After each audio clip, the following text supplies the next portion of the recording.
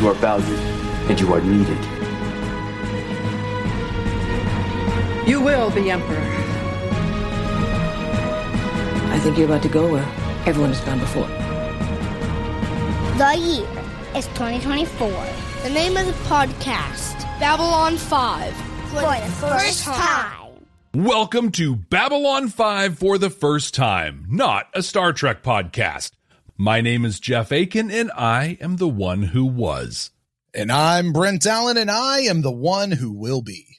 And we're watching Babylon 5 for the first time for you, the one who is. You know, Jeff and I are two veteran Star Trek podcasters who have been watching Babylon 5 for the first time, searching for those Star Trek-like messages that are being done in a uniquely Babylon 5 way. And normally this is where we talk about the rule of three and how this isn't a Star Trek podcast and how we're going to limit ourselves on our references. But this, Brent, is our season 4 wrap-up episode. All the rules are out the window. We can do all the references or none of the references. No rules. I appreciate not having any rules, although sometimes they give me comfort. I was going to say, you tend to thrive in structure. I do. It's the lack of structure that makes things not happen.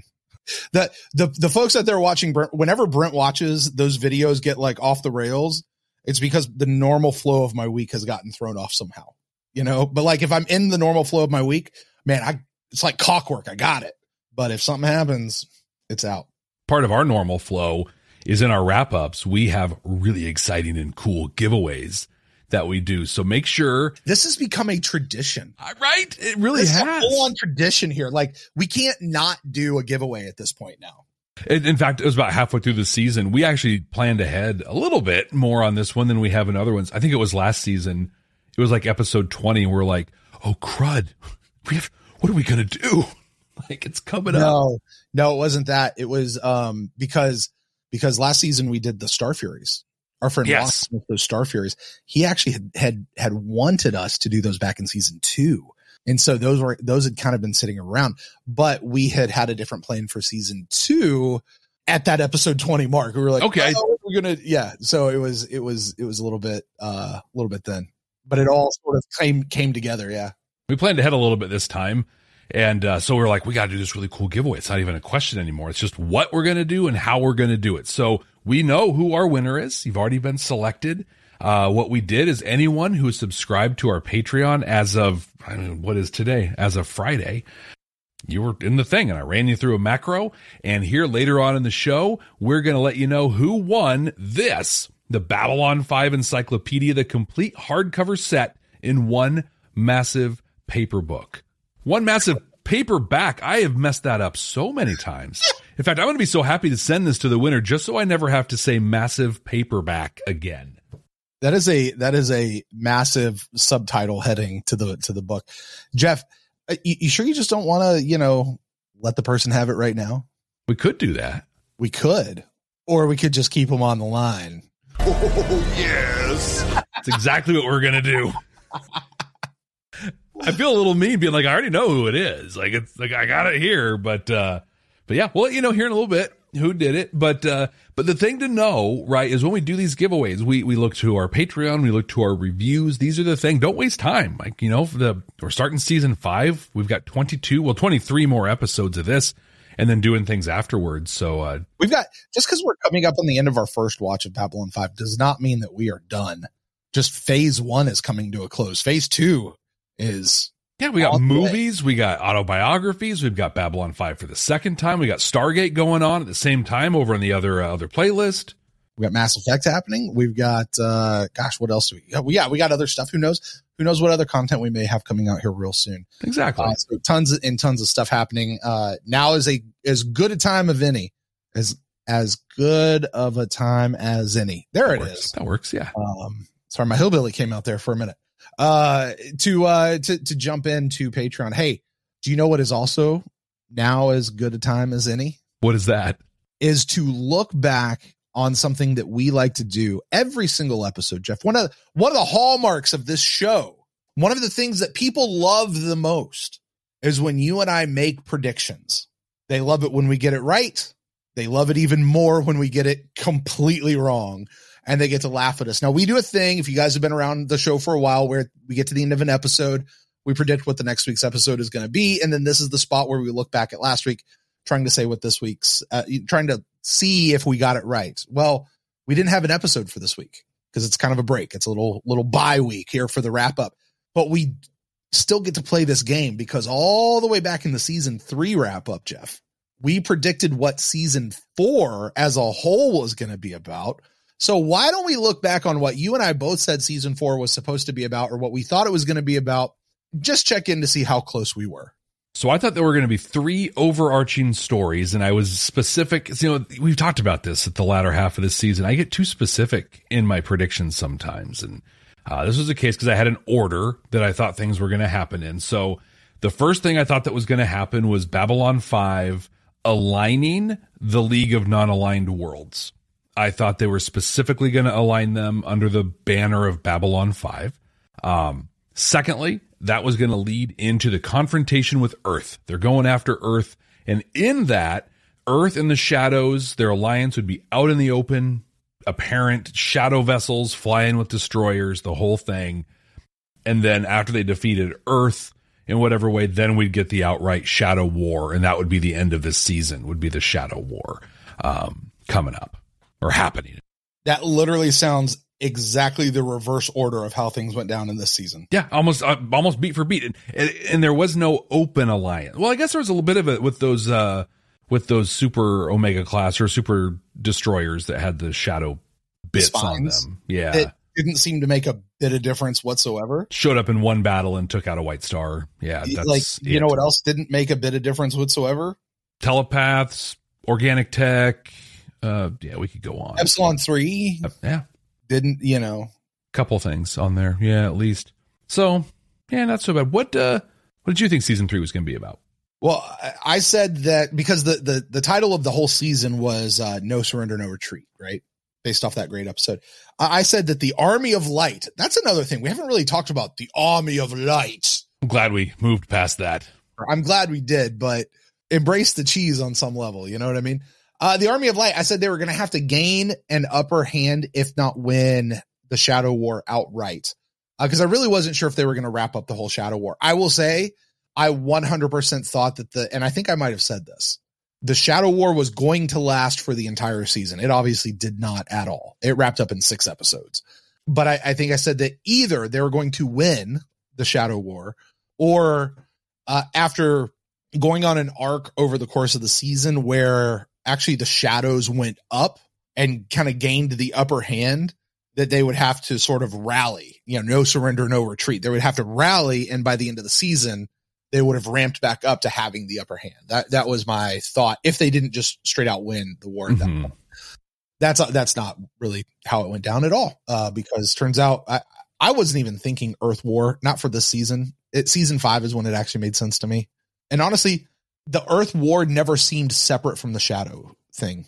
Okay. Like, it all seemed connected. I kept expecting everything, especially when, remember that episode we saw Morden and the Earth Senator and the Psi guy? Like, I kept expecting it all just to sort of the Home Guard and Earth and Mars and the Shadows and the Vorlons and the Telepaths and Epsilon 3 and all these dangling threads that we keep hearing about, and these dangling threads that we've been told so many times never get left. They're just, they always come back.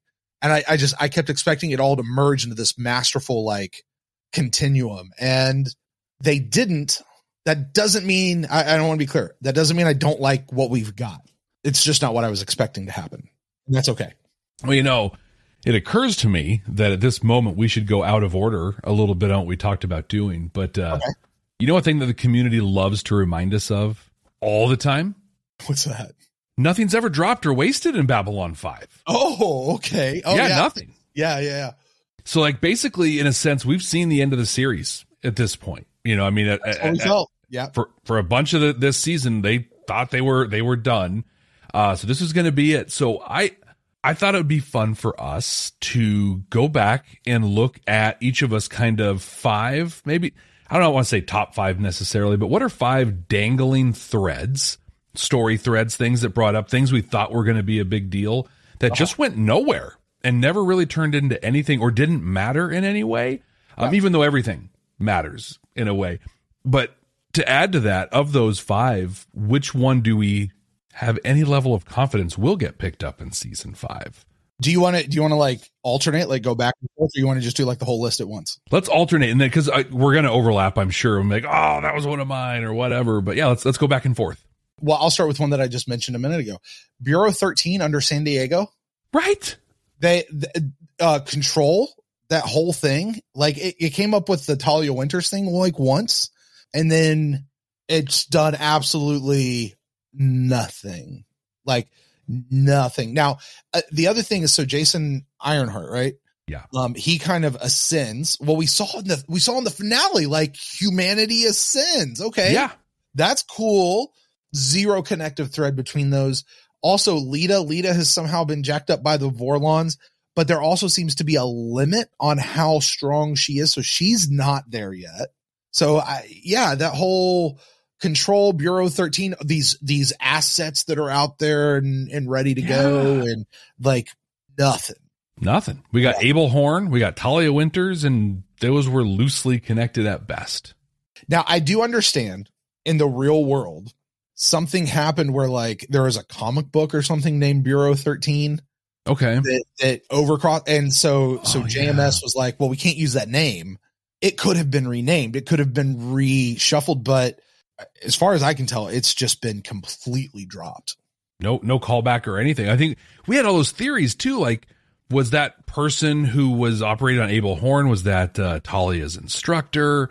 Like so many pieces that we could have picked up. It was such a dun dun dun when the person that was watching over turned out to be this person that was in control. Like it was like, oh my gosh, it was supposed to be some big reveal. I just went to nothing. Mine's a little smaller and maybe a deeper cut, but the Vendrizi in Exogenesis. Whole episode about these bug aliens, right, that like stored knowledge going back forever and ever. They observed, they knew everything, they had all the answers. They probably would have been super, super valuable when you found yourself in a war with the first ones, but not even mentioned, not brought up in any way. Yep. No, nothing whatsoever. I'm going to go way back to the beginning. Soul Hunter, that amazing episode of Soul Hunter. Oh yeah, it's really good. Like there was the Soul Hunter in season 2, and like, oh, you've got our souls or whatever. And then we saw the thing in the episode where Delenn is dreaming, and we met Dukat. We went, oh look, there's Soul Hunters over there. Oh no, somebody's about to die. We better stop. Like there was that, but yeah, anything. It's almost like they made that episode, and then way up in season 4, they're like, we should probably justify ever putting that on the airwaves. Like, people need to know this was a thing. Like, okay, so the Techno Mages. Mm-hmm. Yep. I understand that. Like, I love the Techno. I really want to see the Techno Mages, but I understand they were leaving. Like, we just caught them as they were passing out of town. Yeah. So the idea that we haven't come back to them makes 1,000% sense. It's disappointing, but they serve their story purpose, right? We hear you. We understand. They came in the Geometry of Shadows. They basically told us everything that was going to happen to Londo from that point forward. Is cool foreshadowing. At the time, it didn't mean anything to us. And then they left. They went to try and go beyond the rim. Yeah, makes sense. And it made sense. It makes sense, but still would have loved to see it. Soul Hunters are still out there. They're still being a thing. They're still doing a deal. So Soul Hunters. Do you think those will come up in season 5? If they do, it'll be oh, hey, look at those guys. But I don't think they'll be like a key crux of turning the events or something, or they're going to get into the war. We're going to get a soul back. You know, Delenn's going to get, did we actually get Dukat's soul back? No, they never got Drock. They never got Dukat's soul. Yeah. That's what drove Murder Soul Hunter to be that. Let's go after Dukat's. Let's go get our souls back, because that's I'll hang on to that one for a second. Go ahead. All right. Kind of just said it. The Drock. Yeah. Here they are. And yeah, there's a war with them maybe in the future. This is my pick, by the way, for what will show up in season 5. Sure. But I mean, nothing there. I mentioned it a few minutes ago. Epsilon 3. The Great Machine. There was a point when Drawl said, the resources of my planet are now at your disposal. And at one point, Vonnevar or someone said, hey, do we want to use draw? And Sheridan said, no, I want to save that. And where are we? They did use Epsilon 3 to blast out Ivanova's voice of resistance. Okay. Their transmitter. Great. They've got a cool battery. Awesome. But that's not the resources of my planet, and especially in a military fashion, or a knowledge fashion. Like this should keep coming back to it should be the what do you call it? The repository of information that they go to anytime they need. They should have taken the Vendrizi and plugged them in there and taken all that knowledge plus the knowledge they had, and then have that be their great library. So I hope we see more drawl. I hope something happens. It also occurred to me, they kept talking about getting the League to stand guard over the station or whatnot. Mm-hmm. I'm pretty sure Epsilon 3 could have just done it by itself. If anyone comes up on Babylon 5, they're in the bubble. It's taken care of. Yeah. Based on what we saw, I would think.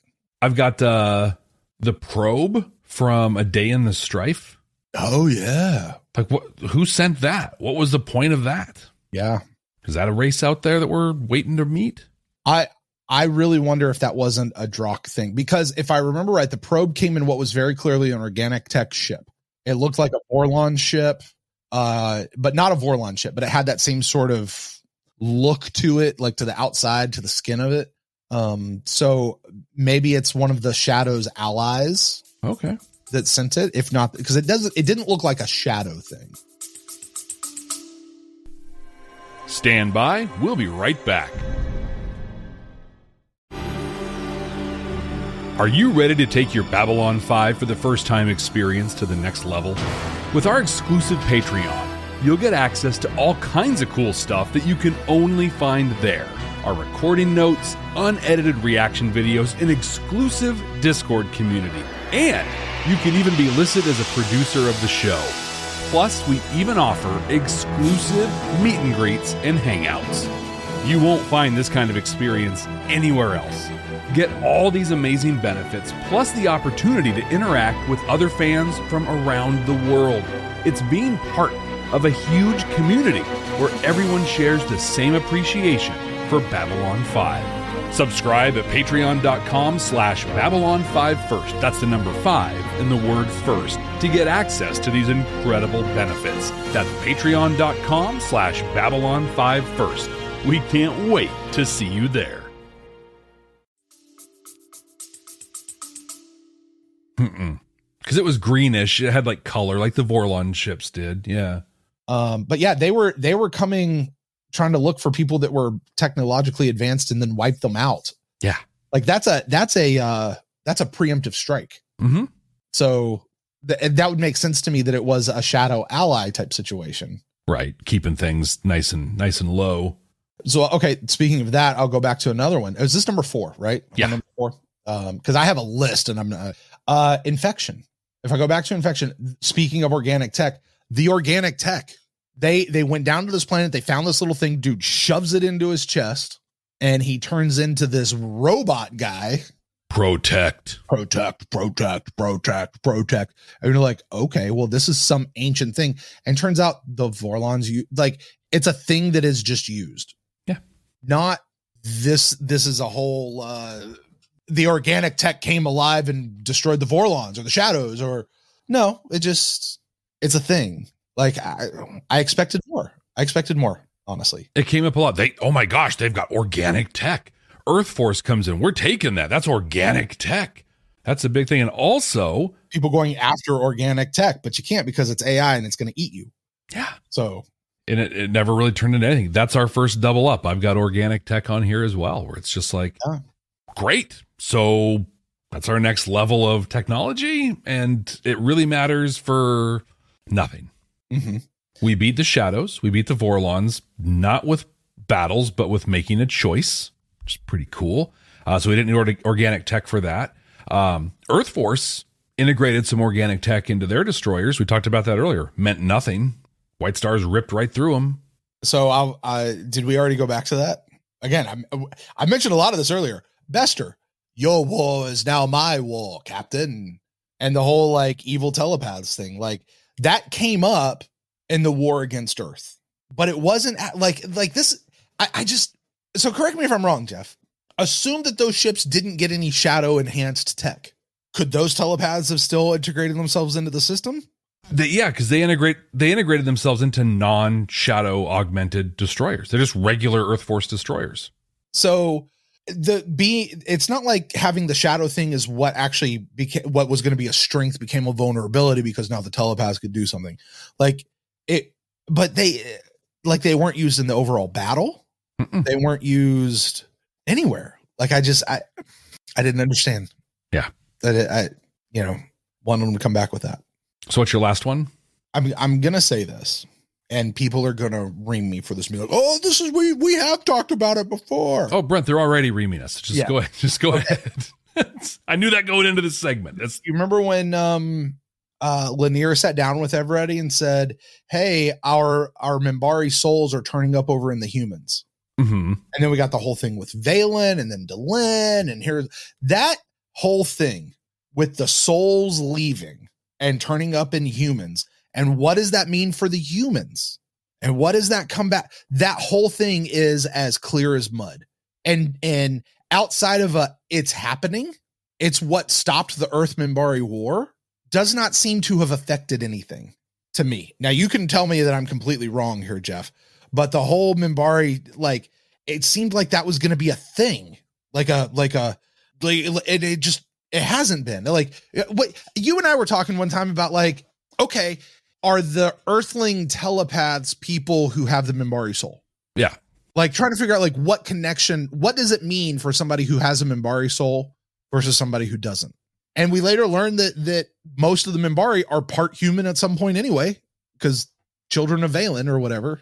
A chunk of them, at least. A chunk of them, yeah, maybe not most, but a chunk. Well, and I think that's the story that we got, and I think this is one that, like, I think that the Minbari Civil War storyline was pretty. I mean, it was 2 episodes, and really, if you want to get technical, it was 1 episode because the first episode it was like, hey, there's sort of a civil war going on here, kind of, yeah, and then there was 1 episode with it. I think that got compressed. I think it was supposed to have more of an impact there because what happened was Sinclair going back and declaring himself Valen and turning into a Minbari set off kind of that intermingling of souls that then happened, human with Minbari, and really set up what we talked about, where Delenn really misstepped as a leader, where when she was uncovered as a child of Valen, she should have stood up and said, no, people need to know this. This is a part of who we are. We have not been racially pure for 1,000 years, and we need to stop pretending that we are. Instead, she just agreed to be a dowry, a battle prize. But I think that those pieces played. They added context and flavor to the Minbari Civil War, but I think they were meant to. I think it was meant to do more. And that's what I mean. And that's what I mean. People are going to ring me out because, oh no, this is all the places that came back. Go back to remember the mystery of season 1. Why did the Minbari stop? What is up with this hole in Sinclair's memory? And then Lanier sits down and says, I'm going to tell you something I should have told you a long time ago, and I'm going to explain it all. And then he talks, and it seemed like, oh my God, this is going to be, this is the thing. This is what's happening. And turns out it's just been like, oh no, we just found out why it's been happening. And wait, how have the Minbari souls been turning up in Earthlings? Like, did they just like wisp over and warp over to Earth? Like what's going on with people on Earth that have Minbari souls? Yeah. Are they like, and it's only been for 1,000 years. So this isn't for the entirety of Earth's human history. You're going back to, at this point, the Middle Ages? Yeah, it'd be the 1200s that they're going back to. So is there a particular people group that came around in the 1300s that have been a thing since then? No, not really. I don't think so. Yeah. The Freemasons, a secret organization. I don't know. Like Illuminati, something. Right? Yeah. Illuminati's got a triangle thing too. The Illuminati are Minbari. We're probably going to get kicked off YouTube now. And now but they're spread out throughout the whole Earth because it's not just like a clan. It's not a family. It's not a people group. It's just, they're in it. It's like Club 65. Like if you're in it, you know what it is. If you're not, then you have no idea what the heck people are talking about. Just threw out a wild thing that means nothing to anybody. Exactly. But it hasn't been that. And that's what I mean. Like it's just this dangling story thread that I keep like expecting to be something, and it just hasn't. Like they've talked about it. They've never done anything. Well, like the organic tech thing. Yeah. It's been there. We've seen it. You just didn't do anything with it. It's like, yeah. Oh, okay. Like, well, look at that. Yeah. All right. You got one more, right? I do. And it's one we've talked about a whole lot, but I hold it near and dear to me. And it's, you mentioned it earlier, Bester agreeing, your war is my war. They had taken us on such a path where I was like, Bester's going to be a good guy. Yeah. Like he's going to be, the anti-hero who comes across and nope, not at all. Literally one moment where they put a line in place that they probably, I don't know if they regretted putting that into place, but in Epiphanies this season, they, in my mind, rewrote the character of Bester. They like, let's erase his last couple appearances, pretend that never happened, and just go back to the old guy who wants to kill people. Well, I think I said it on this show. I am entirely on the train of Bester is Babylon 5's Gul Dukat. Mm-hmm. Yes. They have a guy who is clearly the villain, who becomes sympathetic, almost becomes a good guy, but then by the end is going to just show himself to actually be the worst villain out there. Like he's not going to be the most he might even be the stupid villain. Like right. Dukat was kind of he was his own undoing. You know what I mean? Like it seems like that could turn out to be Bester to me. Like I feel like he's on that same sort of path. Now, yeah. I think so. I think, and I would feel better about that if he declared that your enemy is my enemy, and then anything came from that. Anything. But the only thing that even remotely came from it is he used his influence with the shadows to abduct Garibaldi, to then use him to take down the Babylon 5. At no point did he do anything to battle the shadows. Well, and the only other time it came back up was when he showed up to Sheridan when Sheridan was doing the questioning thing and was like, "Did you kill my girl? Because if you did, I'm going to hurt you." Mm-hmm. Oh, no, you didn't? Okay, cool. Yeah, here's other threats completely unrelated to that then. So Yeah. I was like, okay, sure, I guess. Well, I feel like we just spent a lot of time saying some pretty negative things about Babylon 5. That negative, but I mean, please understand, we have seen 4 seasons of this whole thing. We don't know what's coming. We've been promised a lot. And at this point, we just talked about 9 things between the two of us that tell us we're wrong, right? Like, I mean, because can I add something to that too, Jeff? Yeah. A lot of us, I think, picking on this is because of something that we were told by the fans out there, people who know more than we do. We were assured how many times nothing is left dangling. Everything is for a purpose. Mm-hmm. It all comes back. Now, you and I have also watched the comments over the last, how long has it been now? 2.5 years, almost 3 years. Right. This show. And people are like, oh, well, maybe not everything comes back. And you're like, okay. So, yeah. And because I don't want JMS to listen to this one day and be like, yeah, I didn't say that was all going to come back. I never said that it was all good. That's something you guys picked up from out there. So, am I blaming all the listeners out there? Yes, I am. There you go. There you go. In a loving, teasing Big Brother kind of a way. Well, to take that a little bit, that's, I don't want to say that's what, well, it definitely influenced season 2 for us. Oh, yeah. Wow, people, oh my gosh, you're finally through season 1. One person told me, like, you have 86 episodes that are perfect from this point forward. And I've been said, I'm like, really? Every single one? Like, come on. Right. And between that, things like this, and you're right, that people have been, for the most part, very gracious, where they're just like, okay, you're right, so maybe a little bit. I've said it before, I'll say it again. The glasses of nostalgia are very strong. Yeah. And we don't have those. No. Coming into this. So this is kind of where we are. Yeah. And our job here is to document and record the experiences of a first watch. Yeah. Not the experiences of people who've gone through who just gush over the show. And that includes the good, the bad, the ups, the downs, the question marks, the I don't get it. Like, I think right now, Jeff and I are just going, I don't get it so far. I don't get it. These things I don't get. Like, and the truth is, and you and I've watched enough TV, what we know is some of that stuff is going to be left unresolved by the end of the show. Exactly. And that's, I mean, yeah, but it'll be fine. It'll be what it is, and it'll be great. But I think as we gush and we look and we analyze and we document, I'm curious, Brent, what your overall impressions of the season overall, just season 4. Oh, yeah. This was the thing that we were going to do earlier when we went out of order. Uh-huh. Yeah. You see, this is what happens when my my sense of stuff gets thrown off. I'm like, I don't know what I'm doing now. Season 4, here we go. When I think of season 4, I'm going to think of it in 4 parts. Season 4 parts. The first is there's this first 6 episodes, and all 4, by the way, felt very radically different to me. There's that first 6 episodes where we saw Cartagia and Lorien, and suddenly this felt like we were diving into Lord of the Rings, ripping off Lord of the Rings, right? It was also the end of the Shadow War. The Vorlons turned evil, which who saw that coming? Like, oh my gosh. It was absolutely fantastic. It was amazing. It was the one episode that ended the Shadow War, Jeff, I'm telling you, and Babylon 5's had a couple of these, like a handful. It was one of the best hours of television I've ever seen in my life. Yeah. It was so beautifully done.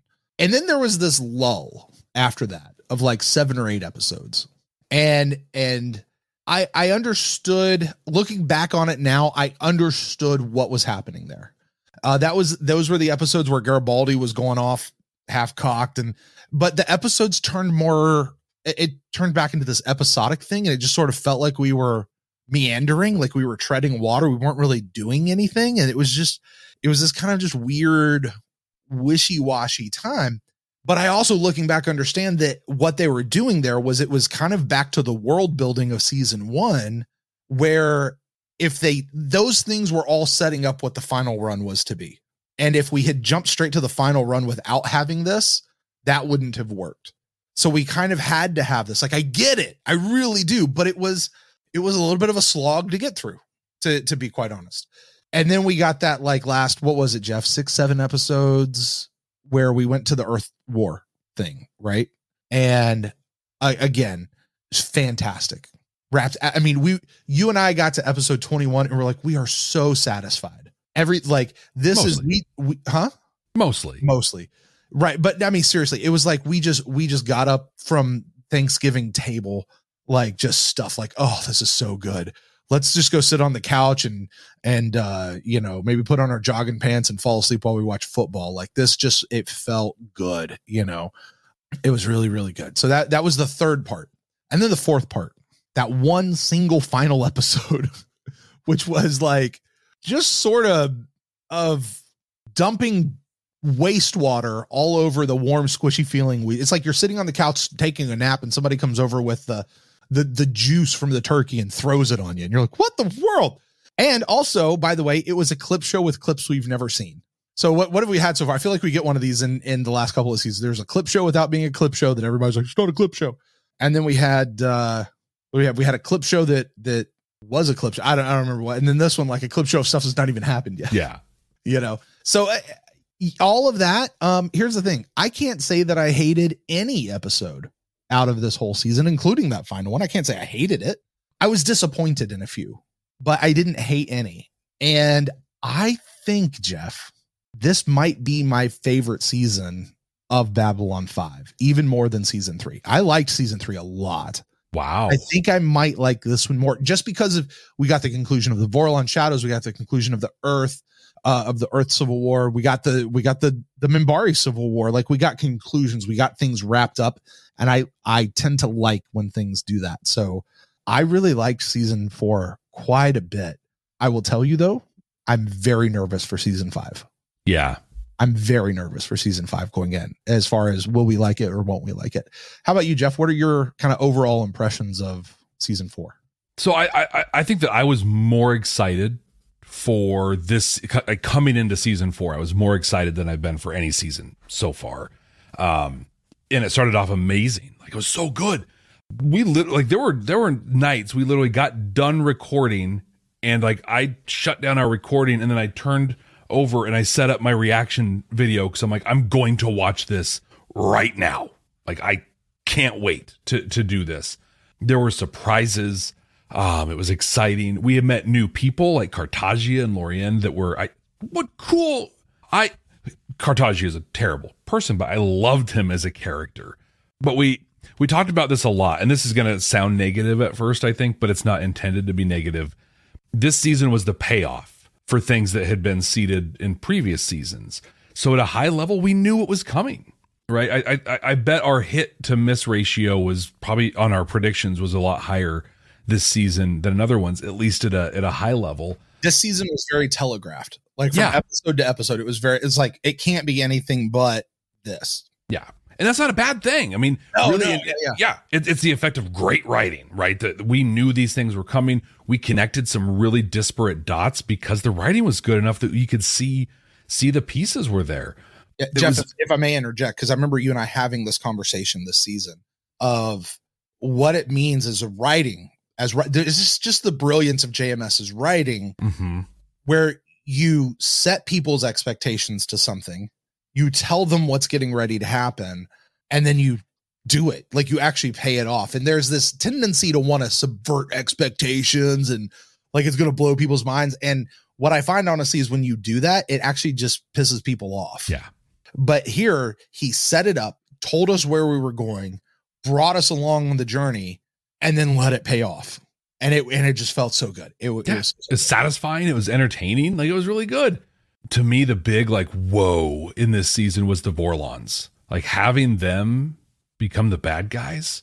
I'm excited for our second watch through, because what I want to know, and please don't answer this if you're listening or watching, but what I want to know is if you go back and watch the previous 3 seasons, if you can see that, right? Like, if that just was kind of seeded all along, that actually they are just as juvenile and childish as the Shadows are about how they're dealing with things. But as much as the Earth stuff played out the way it should have, and that we kind of knew it was, I'm not satisfied with the Earth story that happened. I feel like there were big deal stories that were left on the table. Defectors that weren't defectors, right? That was kind of hand brushed away with one little, okay, yeah, that happened. Clark's suicide still doesn't work for me. I needed more than him just randomly scribbling Doctor Strangelove stuff onto a thing and then shooting himself with a PPG. Also, to be the Mr. Pedantic guy, why did he have a PPG when he was in Earth Dome in a building and not on a space station? Anyway, that's probably not important at all. But I think that on balance, this was a great season that I really enjoyed. It had super high points. It started off really, really hot. It got a lot hotter, and then it cooled off, and it didn't really pick up a lot to me. And then that last episode, you said it best. I can't disagree. It's just very disappointing after everything that we saw, and it hurt. It hurt the season for me overall. I didn't hate it. Didn't hate any. There's not a single episode in here I hated. On balance, I think at this point I'm sticking with season 3 as my favorite right now. I think, but I can't discount the whole cancellation stuff, playing into here. And if this had to be the end, if this had to be the end of this the whole series, would I be upset? No. Would I be a little disappointed? Yeah. But I mean, that's most every series finale you're a little disappointed in. So this totally served the purpose it needed to. And I enjoyed it. I liked it. I guess I wanted more from it. I completely understand. I get everything you're talking about. The thing with Clark, the PP, like all of that. It just doesn't bother me as much as it bothers you. I think is where we're landing on this. Yeah. But we're both in agreement. We didn't hate any of it. None of it. It was a good ride. This season, Jeff, more so than any other season, felt so fast. It did. Now it has been an equal amount of time as every other season. Every season's been 22 episodes, but this season just really seemed to go by so fast. Well, I think we were talking even last week about how we couldn't believe we're at the end of the season, but also like the Shadow Vorlon stuff, the Cartagia stuff feels like it was years ago. Yeah. But when I was getting my notes ready for this conversation on the wrap up, I was like, it feels like it was a couple weeks ago. Like it's all so recent. The whole G'Kar storyline with all very recent. It was so quick. It moved very quickly. And that's a hallmark to great storytelling, period. Just really great writing and great storytelling. It just goes to show how much he packed in to one season. Yeah. Especially in the early seasons where things were very spread out. And you're like, oh my gosh, what are we doing? Well, speaking of that though, Jeff, this season had a lot of great moments, but some of the best really had to do with our characters. There were these great character moments. So Jeff, what are some of the biggest character moments? It doesn't have to be a specific number. Just what are some of your big character moments from season 4? Sheridan, he died and he came back. I think him dying, coming back, and then being kind of remolded by Lorian, that set the whole season on where it was going to go. It was a huge character moment. It changed him in very big and apparent ways, but also in very subtle ways that if, to go back to a really old conversation, Sinclair versus Sheridan sort of a thing. If this was the story meant for Sinclair, I don't think this would have worked. Bruce, you needed a Bruce Boxleitner in this role to really get across everything that was happening. Yep. That was big. Do you want to back and forth these or? No, just run through your list. Jakar refusing sole leadership of the Narns. I didn't think about that. Yeah. I couldn't help but think of the Jakar of old, Midnight on the Firing Line and stuff, him bloviating, in the council chambers, to then in quiet saying, no, I'm not going to take this. What a huge growth for him. Yeah. Veer killing Cartagia and then reveling in the death of Morden. I hope that Veer is in season 5. And I'm excited to see what happens with his character, because those two things are changing him forever in fundamental ways.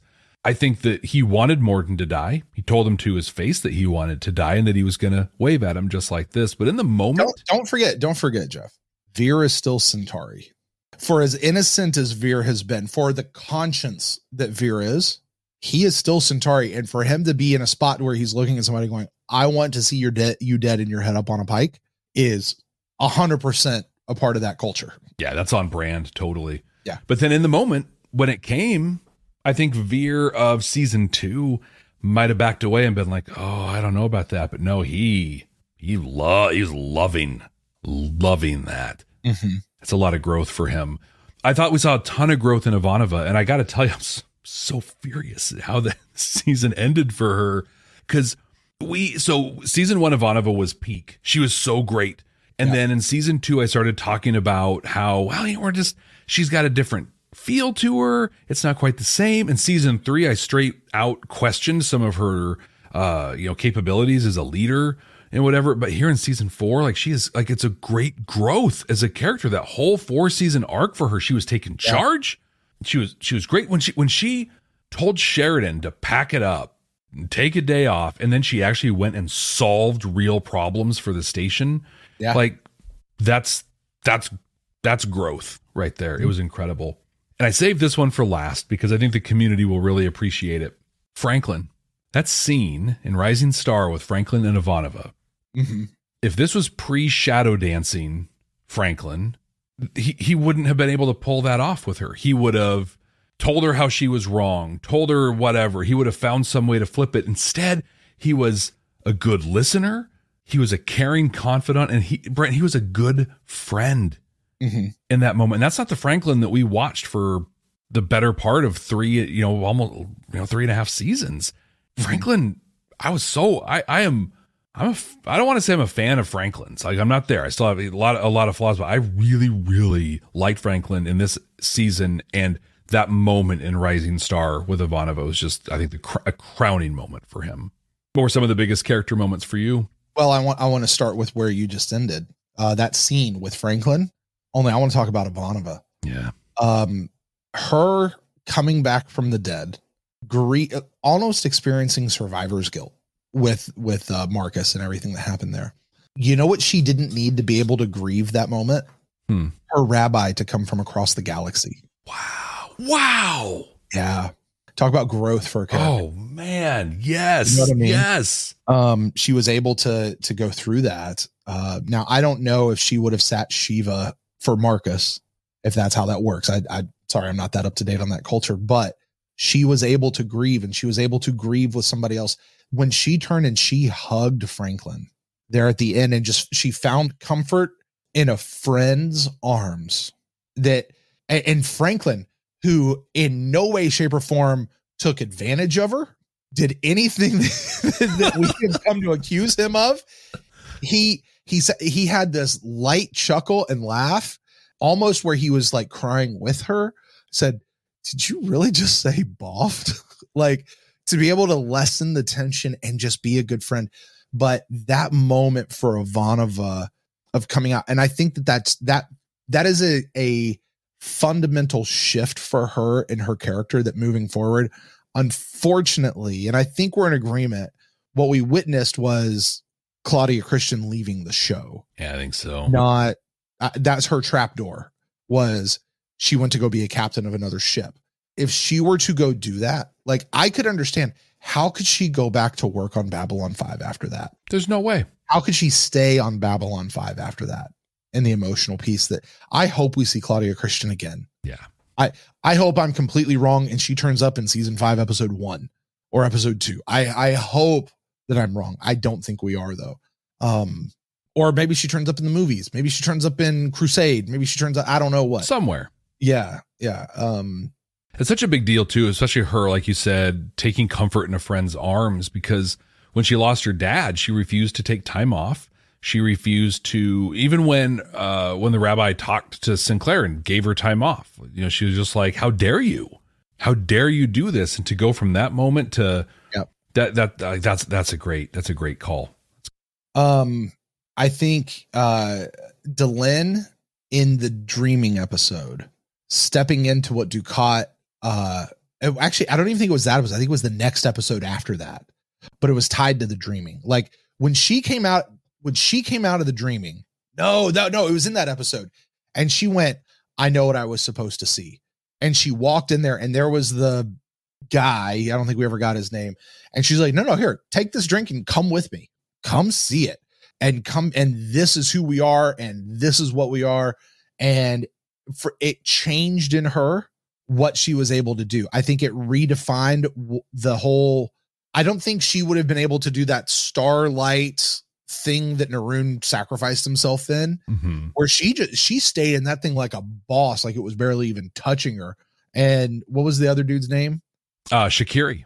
Yeah, that guy. He walked into that thing like he was, burning on fire, and she's just, I'm good. Right. Until the very end, it's like, okay, yeah, this is actually hurting. But I don't think she would have been able to do that had she not had that moment with the dreaming with Dukat and understood who she is. Yeah. And what she is. And, we've had this conversation several times about this idea of understanding who you are, not what you do, understanding your value. Delenn found her value in who she is, not in being Minbari, not in any of that stuff. And it allowed her to move forward in a new way. And I just thought that was huge for her character.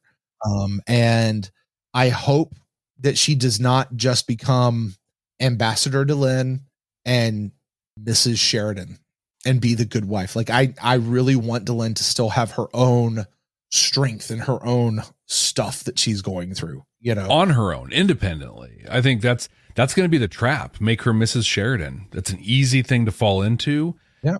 And yeah, that'd be a real waste. And here's the thing. It's not a bad thing when two people get married for the two of them to become Mr. and Mrs. and be more focused on their own marriage. Like they should be going through stuff together. That's part of what it is to be married. But I think you're right. Like for the narrative's sake, like Delenn is Delenn and John is still John. Yeah. And they both have something different, that John is going to be president. We don't know what Delenn has right now. Right. Yeah. I mean, she's left Minbar in the hands of a new Grey Council. And so she's got whatever she's got. And does she go back to the Grey Council every once in a while and kind of walk through it like Dukat did? Right. Or she's in Tilza. And now with the Interstellar Alliance, does she have real work to do with the Anlashok? I'm going to start saying that instead of Rangers. Does she have real work to do there? You may have to remind me what that means a few times. It means Rangers. Is what I get it. It's just cooler than the Ranger word. Speaking of that whole thing, Neroon, the whole thing with Neroon and finally where he ultimately sacrificed himself, but he went through those processes, was huge for a character that has had 4 or 5 episodes in the story arc. But speaking of a dangling thread, he comes in and bows the knee to Antilza and then comes out and kind of acts like it didn't happen, but then it did. Like there's a few connective dots I would have liked for them to actually put together that they didn't, but I'm going to put them together in my head. But still, yeah, I think that was huge. But the other one, Garibaldi resigning. It's huge. And going through his whole deal. And the revelation from Bester of, listen, that's all him. We just amped him up and pointed him in the right direction. But that stuff was him. That's still inside of him. Yeah. But I mean, it changed fundamentally everything that he had. Also, I don't think we can get away with it of Sheridan coming back to life and going through the whole process with Lorien. Like You know what? He came out of that with new hair. He did. You know what I mean? Tell you what, if that's what it takes, I'm game. Like, I'll give it a shot. He got some new hair, and I saw a clip of an older episode where his hair was still just kind of there, not like combed back or whatnot. But yeah, he came in for that, and then his whole in the torture chamber and all. I don't know how much that physically changed him. Maybe not physically. There's no way it didn't psychologically change him. Right. But have we felt it in the episode since? I don't know. There were like 2 episodes. So yeah.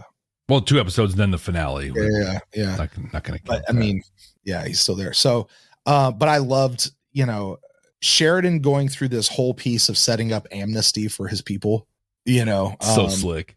But, and to me, this is probably the biggest one of the whole season. Jakar coming to Londo at the bar saying, I will sign your paper, but I won't sign it on the same side of the paper, or I won't sign the same page or whatever. That was Jakar being able to take that step, and it really quickly snowballed into them sitting in a chair, having a drink with confetti on their head. Yeah. Like real quickly snowballed into that. But we still need to see, how does that get to them wrapping their hands around each other's throat at the end, like we've already seen.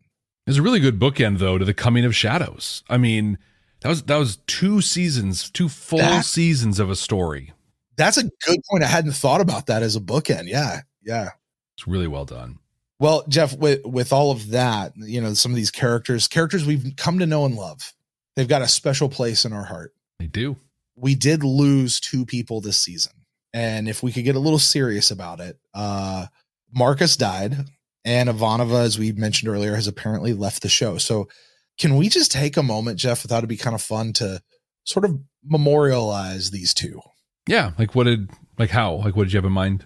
Well, if we could get solemn for just a moment, if you're familiar with the idea of a eulogy, I've prepared a statement. Okay. A little eulogy. I feel like I should have like background music to this. I might, for the audio, I might dig something up, a little something. We are here today to commemorate the leaving of our dearly beloved Commander and now Captain Susan Ivanova. I'm reminded today of when we first met Ivanova. She had not been the original XO that we were introduced to in The Gathering, and I remember being sad about losing the previous XO, but also being intrigued by this new Ivanova. Here in the early mid-90s, the Soviet Union had just fell, the Berlin Wall had just been torn down, and in this show set in the future, we get a strong, independent, vocal, spunky, intelligent Russian woman as our new XO. Her presence quickly made us forget what's-her-face from The Gathering. During our time with Susan Ivanova, we shared much and we learned much. We were witness to her father's passing. We were there with her when she was finally able to grieve. We were witness to her memories of her mother. We were there to see her kick people out of CNC, and we were there to hear her tell stupid pilots, "I told you so," and declare herself God. Just kidding, God. We saw her run everything from a gift shop to the station itself. And we also saw her handle diplomatic situations with, say, creativity and grace. We saw her be right there and leading the resistance. We saw her turning Sheridan, saying, "Let's make these jackets mean something again." And we saw her becoming the face and the voice of the resistance. We learned from her how to grieve. We learned how to risk love, how to share secrets, and perhaps most importantly, we learned that it's pronounced Ivanova and not Ivanova. So now we remember her as she leaves the station to take command of some ship we won't remember the name of, following her big trapdoor exit of the show. Who knows if we'll ever see her again or what she's up to these days.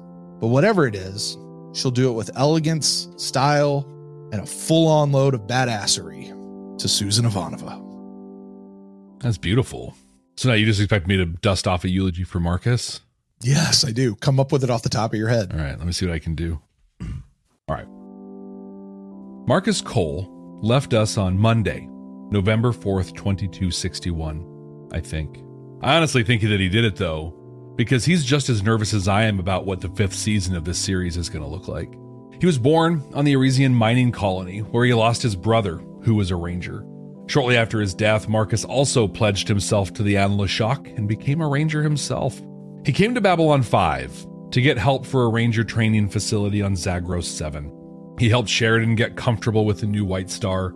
He stood at Ivanova's side when she went toe-to-toe with the Tiki Party First Ones. He fought and almost died to uplift Delenn as the Intilza, and he fought his way into our hearts. Marcus was friendly to many, but truly friend to few. One of the fortunate few was our friend, sitting right over there, Stephen Franklin. They went on many adventures, meeting bugs we never heard about again, arguing about breaking King Arthur's heart, and eventually coming together in the honeymoon suite at the Red Planet Hotel. But maybe his most important relationship was the one that never came to be, that reached its most full potential without a moment to enjoy it. That relationship was with Susan Ivanova. The moment that she tossed a bouquet of Corwin gifted roses at him, he had given her his heart. He spent the next year building a stronger connection with her, but never having the courage to put himself out there. That is, until he found that courage. Marcus Cole gave his life for his true love, in a truly selfless act that arguably put the entire Liberation Fleet and the independence of Earth, Mars, and the other Earth colonies at risk, and without any fanfare, he used advanced alien technology to extract his life force and give it to Ivanova. Marcus may have died as a pure virgin, but he absolutely got inside his one true love, and we will be eternally grateful. To Marcus Cole, we say, Nisak Shlek Slimwa, I am your friend in peace. You just came up with that off the top of your head. Yeah, I figured I'd just give it a shot. That's why I got the date wrong, right? So, I mean, I'm sure I wasn't exact on a lot of things, but... You brought up something there that I hadn't thought about until this moment. Marcus, told us he was a full-on virgin going in. He was saving himself for the one true love. Mm-hmm. That kind of recolors Ivanova sitting there going, the least I could have done was boffed him. Right? Yeah, actually, that's right. It literally is the least you could have done. Yes. Not to minimize that in any way whatsoever. It's a special moment and all that great stuff. But yeah, not going to argue with you there, Susan. All right, Jeff. Well, listen, I think we have come to the part of the show that everyone has been waiting for. The giveaway. Not yet. Okay. Well, Jeff, I think we've come to the It's coming soon, though. It's coming soon. I think we've come to the part of the show where everyone has been waiting for. This is the part where we review the 100% objective, definitive, immutable ranking of all the episodes of season 4. Now, we're going to do this like we did in season 3 because we thought that worked out really well, way better than season 1. Or 2. Yeah, 2. It took forever. We're going to do this white elephant style. So here's the deal. We're going to run through the episodes. We'll go from 22 all the way up to 1 of how we have them ranked right now. Each of us only gets 3 moves. When you move one, the other person can choose to leave it there, or they can move it again. They can steal it. But once it has been moved a second time, there is no more movement. It is locked in. The only way it moves from there is if you put things above or below it, but you can't touch that episode. So, Jeff, since this is the definitive, immutable, objective, 100% completely accurate, I don't expect there to be too many movements. We'll see on this one. But right now, why don't we take a look as we go through this at our episodes? So what I have here is a list on our YouTube. You can see all 22 episodes in our current ranking. If you're on the audio, we'll do our best to lead you through, and I'll read the ranking here in a moment, but you can go to our YouTube and see this as well. As we make changes, we'll make them in real time. But starting at the bottom, 22 episodes. In 22nd place, we have Epiphanies. 21, The Deconstruction of Falling Stars. Racing Mars. Lines of Communication. Falling Toward Apotheosis. 17, The Illusion of Truth. Conflicts of Interest. The Hour of the Wolf. The Exercise of Vital Powers. The Summoning, and rounding out the bottom half of the rankings, Rumors, Bargains, and Lies. At number 11, we have Moments of Transition. And then our top 10, Whatever Happened to Mr. Garibaldi, The Face of the Enemy, Between the Darkness and the Light, Endgame, Atonement, and then our top 5, The Long Night, No Surrender, No Retreat, Intersections in Real Time, Rising Star, and Into the Fire. Brent, do you want to offer the first change? Well, we're going to look at Epiphanies. Epiphanies was as I'm looking at it, there was the first episode after the Vorlon Shadow War saga ended. Yes. And I don't actually remember what happened in that one a lot, but I'm looking at my note, and my note immediately says it was a weird episode. Things were very disjointed, and it felt more like episode 1 of a new season. Lots of world building. Like I said earlier, I understand why they had to go to this, but coming right off of that Into the Shadow of Vorlon thing, this was such a jarring shift. I'm going to leave it right where it is. Oh, I'm not moving it at all. Okay. When I came into this ranking, Brent, I had no intention of moving any episode.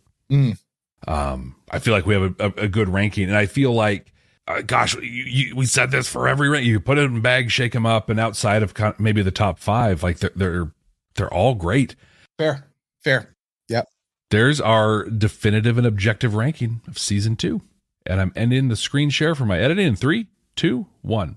All right, Jeff. Well, we have done the ranking. The list is locked. It is fully immutable. It is 100% correct and accurate.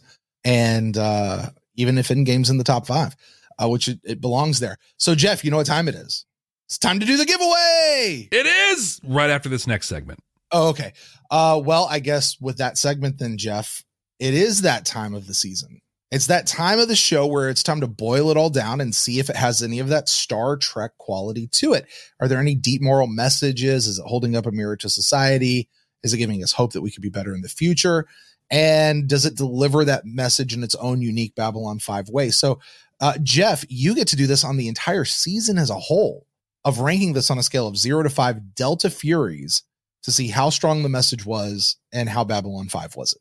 I do, but because this is our wrap up, if you vehemently disagree, you don't only stump, but we can push a little harder on the ranking. But I would say that the themes in this one are pretty apparent, right? Power and purpose, as well as community and diversity.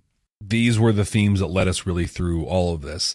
We saw the explorations of power and the costs of that power in G'Kar and Delenn, but for the most part, but we also saw it in Sheridan quite a bit in a very different way.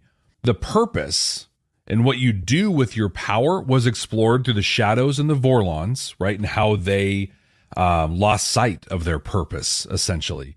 But we saw it in the others as well. We saw the cost of the power and what you do with that power in Londo. We saw it in Delenn. We saw it in Naroon. We even saw it in Shikiri as well. Everything culminated in the thing that was so important that multiple characters brought it up multiple times in multiple settings, and that is the power of humanity is in building diverse communities. These were strong themes.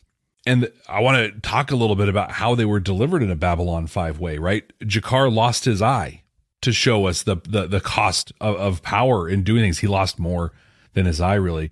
Delenn and Naroon and Sheridan sacrificed themselves. Now, Delenn sacrificed herself, but was pulled out. Sheridan sacrificed himself, but was able to come back. Naroon fully sacrificed himself. Huge cost, huge questions on how we did these things. We saw the cost of power in Clark, right? And how it literally cost him everything. Not only did he lose his life, but everything that he had visualized and saw for Earth was gone. The thing is, though, that the delivery of these themes wasn't necessarily smooth throughout the season.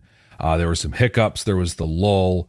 I think if we looked at the season on balance, this probably had more 5 Delta Fury episodes than other seasons, but also had a lot of no Delta Fury, or Delta episodes compared to other seasons. And I think that a lot of the message were honestly, they were undercut in the season finale, when we learned that also humanity destroys and leaves communities behind as much as we build them up. We learned that power does drive people to do terrible things, and those purposes can often be very selfish and come from places of scarcity. So I'm going to give this one 3.5 Delta Furies. Jeff, I want to challenge you with something. Okay. So something I've been thinking about lately. Tell me what you think. Let's discuss this live on air. Yeah. Okay. The whole premise of the show, You and I are two veteran Star Trek podcasters looking for Star Trek-like messages in Babylon 5. 4 seasons we've been doing that. And we have been on a bit of a journey, as the show has been on a journey. And we started really looking for Star Trek messages that are within Babylon. How is Babylon 5 doing what Star Trek does? Right. And then somewhere, I think about the middle of season 2, and we just did deltas, right? And then season 2, we're like, yeah, but Babylon 5 kind of is its own thing. It's not really Star Trek. And, you know, how much are we enjoying the episode? So we added in Star Furies. Mm-hmm. And we kind of let that take us through season 3. And really it was in season 4, we said, you know what? Babylon 5 is telling its own messages, its own Star Trek-like messages in its own way. And we smashed them together. We've been doing these Delta Furies. And that's what you just did. You did the Delta Fury thing. But I think we've seen something, and you just mentioned it, and you sort of danced around it. And I want to propose a change to the show starting right now. We have no more Delta Furies. We're done with Delta Furies. Okay. Because while we are Star Trek podcasters who have been looking for Star Trek-like messages and seeing how Babylon 5 is, we've come past that. The show has come past that. You and I have gone on this journey where, yeah, we also have Star Trek podcasts, but we have a Babylon 5 show. We're Babylon 5 podcasters, and Babylon 5 is not doing Star Trek messages. They're doing their own messages that have deep moral messages. Maybe not give us hope for a future, but certainly holds up a mirror. It certainly holds up a mirror to society. Like Babylon 5 is doing its own thing, not even remotely related to Star Trek. Yeah. Yeah. And so what do you say that for this final season, as we continue to look for these messages? That's what we're doing the thing we do with Star Trek, which is we look for messages. We're looking for messages, not Star Trek like messages anymore, Jeff, just the messages. What are the messages of Babylon 5 that they're putting out? And when we get to the end and we rate this, we are still going to rate. We're going to rate. Let's hear. We're not going to use deltas anymore. We can't use Star Furies because we've already used that. How about this? We're going to rate a new scale, 0 to 5. Not even that. We're going to rate a scale between White Star for that's here's the message and here's how strong it is that Babylon 5 put out, all the way over to a Black Star. Okay. Where are you on the now? You could go 0 as black and 5 as white, like if you want to do that, whatever. But we're going to rate it on the scale of how strong is this message, because we look for messages in shows, right? Mm-hmm. How strong is this message that Babylon 5 is telling us? Not even thinking about the not even doing that side, the Star Trek thing. Just let's look for the messages. What do you think about that? How does that hit you? I love the idea, because I think we landed on Delta Furies because we kind of realized that at the end of season 3, really, of just like, but I don't think we had the, I don't know if I want to say vocabulary is the right word. I just don't know if we had the words to express it. And I think this season has really let us do that, because the themes were really, season 3 and season 4 were so clear with their themes, you know, forgiveness and stuff. You know, I will never forget just the ring of passing through Gethsemane through all of the 3rd season. You know what I remember about that, like, so clearly, was I remember leading up to passing through Gethsemane, a few people still tell us like what they think about the episode coming up. Yeah, this episode's kind of a one-off. It's not really that important. And you and I kind of came to the end of the season and went, you know, passing through Gethsemane sort of was the tone, like it set the tone for the season. That might've been the most important one. Right. Yeah, it was really well done. And this one just had, you know, throughout it, just these themes that were just hammered on, and they weren't subtle. Yeah. A lot. I mean, especially I think about, you know, I've talked a couple times today about Jakar and turning down power. I mean, that was bonk over the head stuff, given his character and everything. But so I think it makes a lot of sense. I think I wonder about the rating and how is it kind of a binary? It's white, or it's a White Star or a Black Star, which means we're blowing it up in a minefield of asteroids, or it can be is it a scale? Scale. It could be a gray scale. We could stand between the candle and the sun, and we are the gray. Listen, just keep it 0 to 5 White Stars. Right. How many White Stars are we going to give this episode?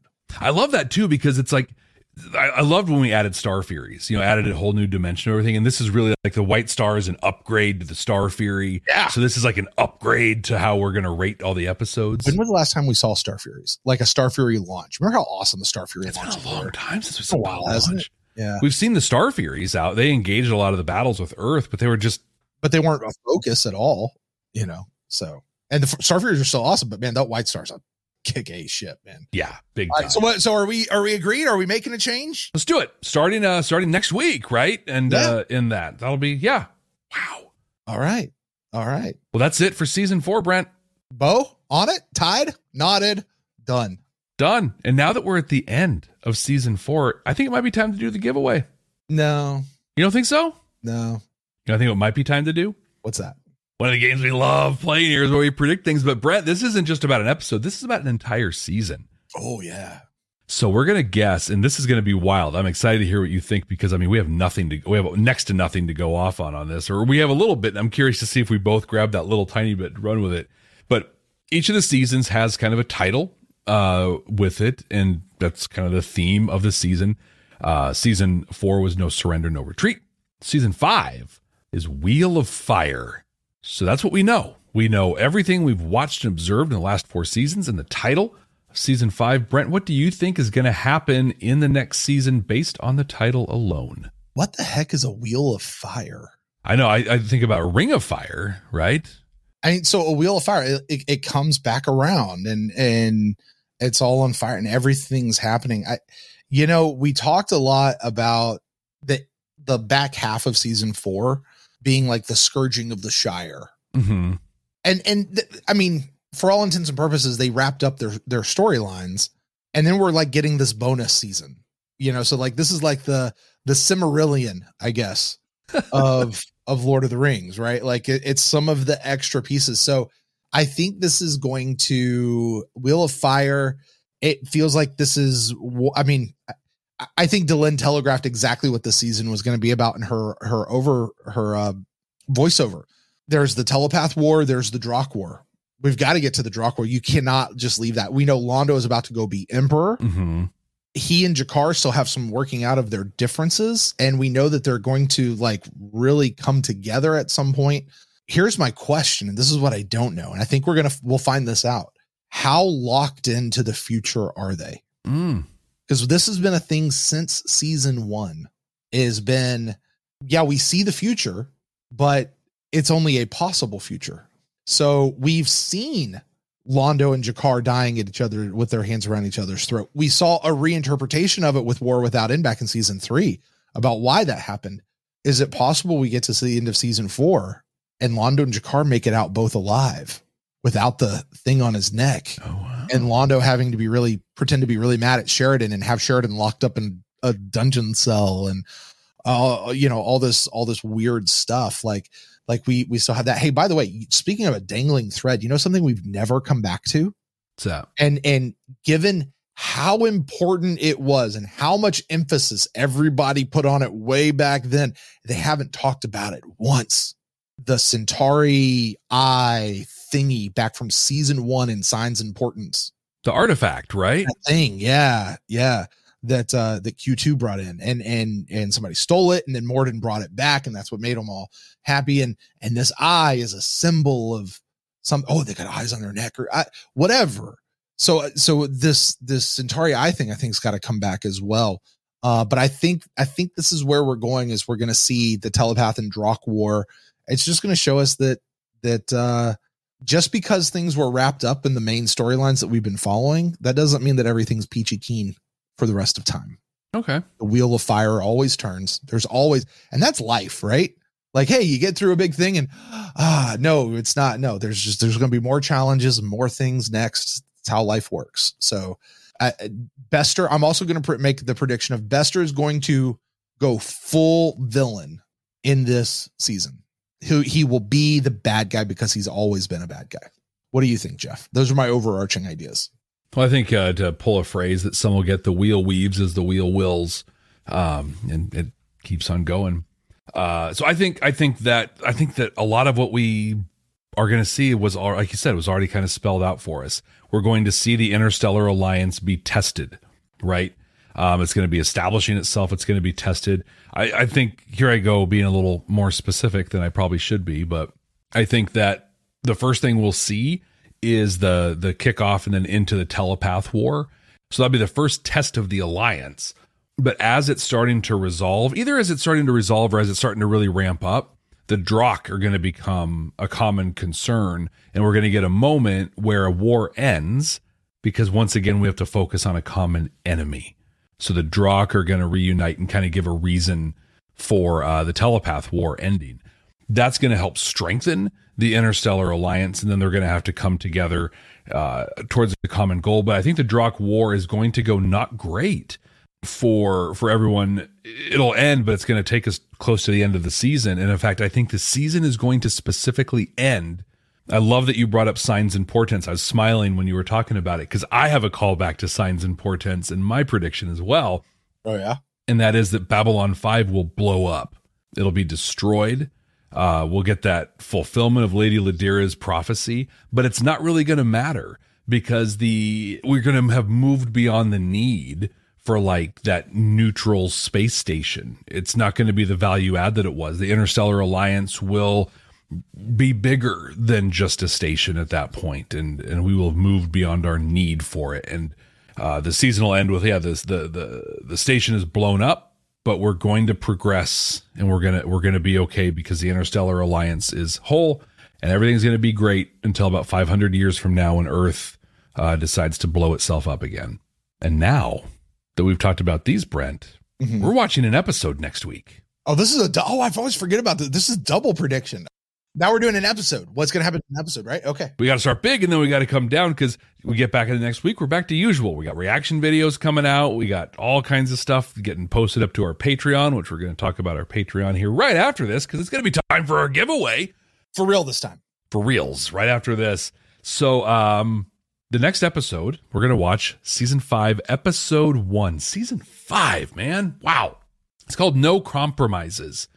We don't look ahead at these things. We just know the title. So Brent, predict for us. Look into your crystal ball. Tell us what you think No Compromises is going to be about. So Jeff, I've had these, this collection of these action figures. Yeah. You know, I've slowly been collecting them. Yes, dolls. It's not on the back of this particular box, but there is a character that a doll exists for. Like an action figure exists for that we have never met yet. We have yet to meet. I want to say the name is something like Lockley. That's the name they dropped in Deconstruction of Falling Stars. Sheridan mentioned Captain Lockley. Okay, so I think this with Ivanova now gone. This has nothing to do with the name. With Ivanova now gone, Sheridan is now promoted to the president of the Interstellar Alliance. Babylon 5 is still under Earth control and is still Earth's thing. I think Commander Lockley is our new commander on the station, and we're going to meet her. Okay. That's my guess. A lot of people, it's a spoiler. I've literally had zero context for who she is. I'm making a complete guess right now. I think it's a really educated guess. Well, I'm positive that's the name Sheridan said. It was when they were showing the start of the telepath war stuff and Garibaldi was in the room. And Sheridan was on a screen saying, we do not negotiate with terrorists. And he mentioned a Captain Lockley in that scene. Well, there you go. So I think this is an episode that it's the start of a new season. They didn't expect to have this season. So they're going to have to set up some things for us. This will be a kind of here's some new characters. Here's some new world building we've got to set you up for in order to move forward down the line. Londo's got to leave to go become emperor here soon. I don't know that happens in this episode. The telepaths, do we start getting, didn't they tell us in Deconstruction Falling Stars that they allowed a group of telepaths to live on the station? Yeah, some rogue telepaths. So, I mean, I don't know that happens in this episode, but you know what that reminds me of? His brother Theo and his people talk about something that they just dropped. Yeah. Like, are they on the station? Did they leave? Did they go home? They're just not there. They have never mentioned them again, as awesome as those guys are. Anyway. So yeah, I think this is all about, you remember when we got Sheridan, when he came in as a new thing, the whole episode was about him. I think that's this episode, only with this Commander Lockley, who I'm saying is the new commander of Babylon 5. Okay. That's my guess. Which, by the way, I would make that guess without being able to know that that's her. I would just say, we got to have a new commander of the station. We're going to get to know that person. I'm just drawing conclusions here. Yeah. You got a name to work with. Yeah. It's reconfirmed by what you just said about From Deconstruction of All Stars. I missed that name altogether. Yeah, I didn't connect it. Like I recognized the name. I didn't put it in my prediction, prep or anything. Like, oh, it's going to be Lockley. I didn't know exactly when the time frame was going to work or whatever, but that name was like, oh, okay. Yeah. I think we're going to get a very new Babylon 5. We're going to have TNT money and TNT production values coming into this thing. The new captain, new XO. And I think there's going to be a conflict, just like when Sheridan came on board, right? Was it the Trigati came through, the jump gate. And so we had that conflict to kind of work with. I think it's going to be a telepath, really, because we're moving into the telepath war. So something telepath related is going to come on, and that's going to give the new captain and XO a chance to kind of establish themselves a little bit. But I think the no compromises piece is going to come with Sheridan. Sheridan has to establish himself as president. He's got to put together his cabinet or his advisors or whatever. And we're going to see more of this hardline Sheridan that we came to see in dealing with Earth and the Shadows and Vorlons before. Like, he's not going to compromise, and there's going to be conflict between him and Earth. Not like conflict, but just, negotiating things. They're going to see things differently. I really see this being the beginning of something I think is going to come earlier in this season, but in future episodes of negotiating for Babylon 5 to belong to the Interstellar Alliance and not to Earth Force. But we're going to find out right here next week. Hey, thank you everybody so much for joining us for this. Don't forget to subscribe wherever you're watching or listening. Leave us a rating and review. Jeff, stop what? The presses. Oh my gosh, God. Jeff, how could you? This whole time. How could you, man? How could you? It's time. And I don't know how long we've stretched this out almost 2 hours as it is. But here it is, the Babylon 5 Encyclopedia.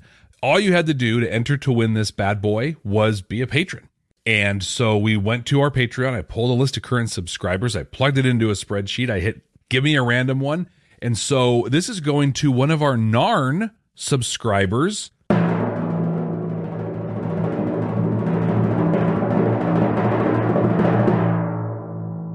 Becky Sparks. Becky!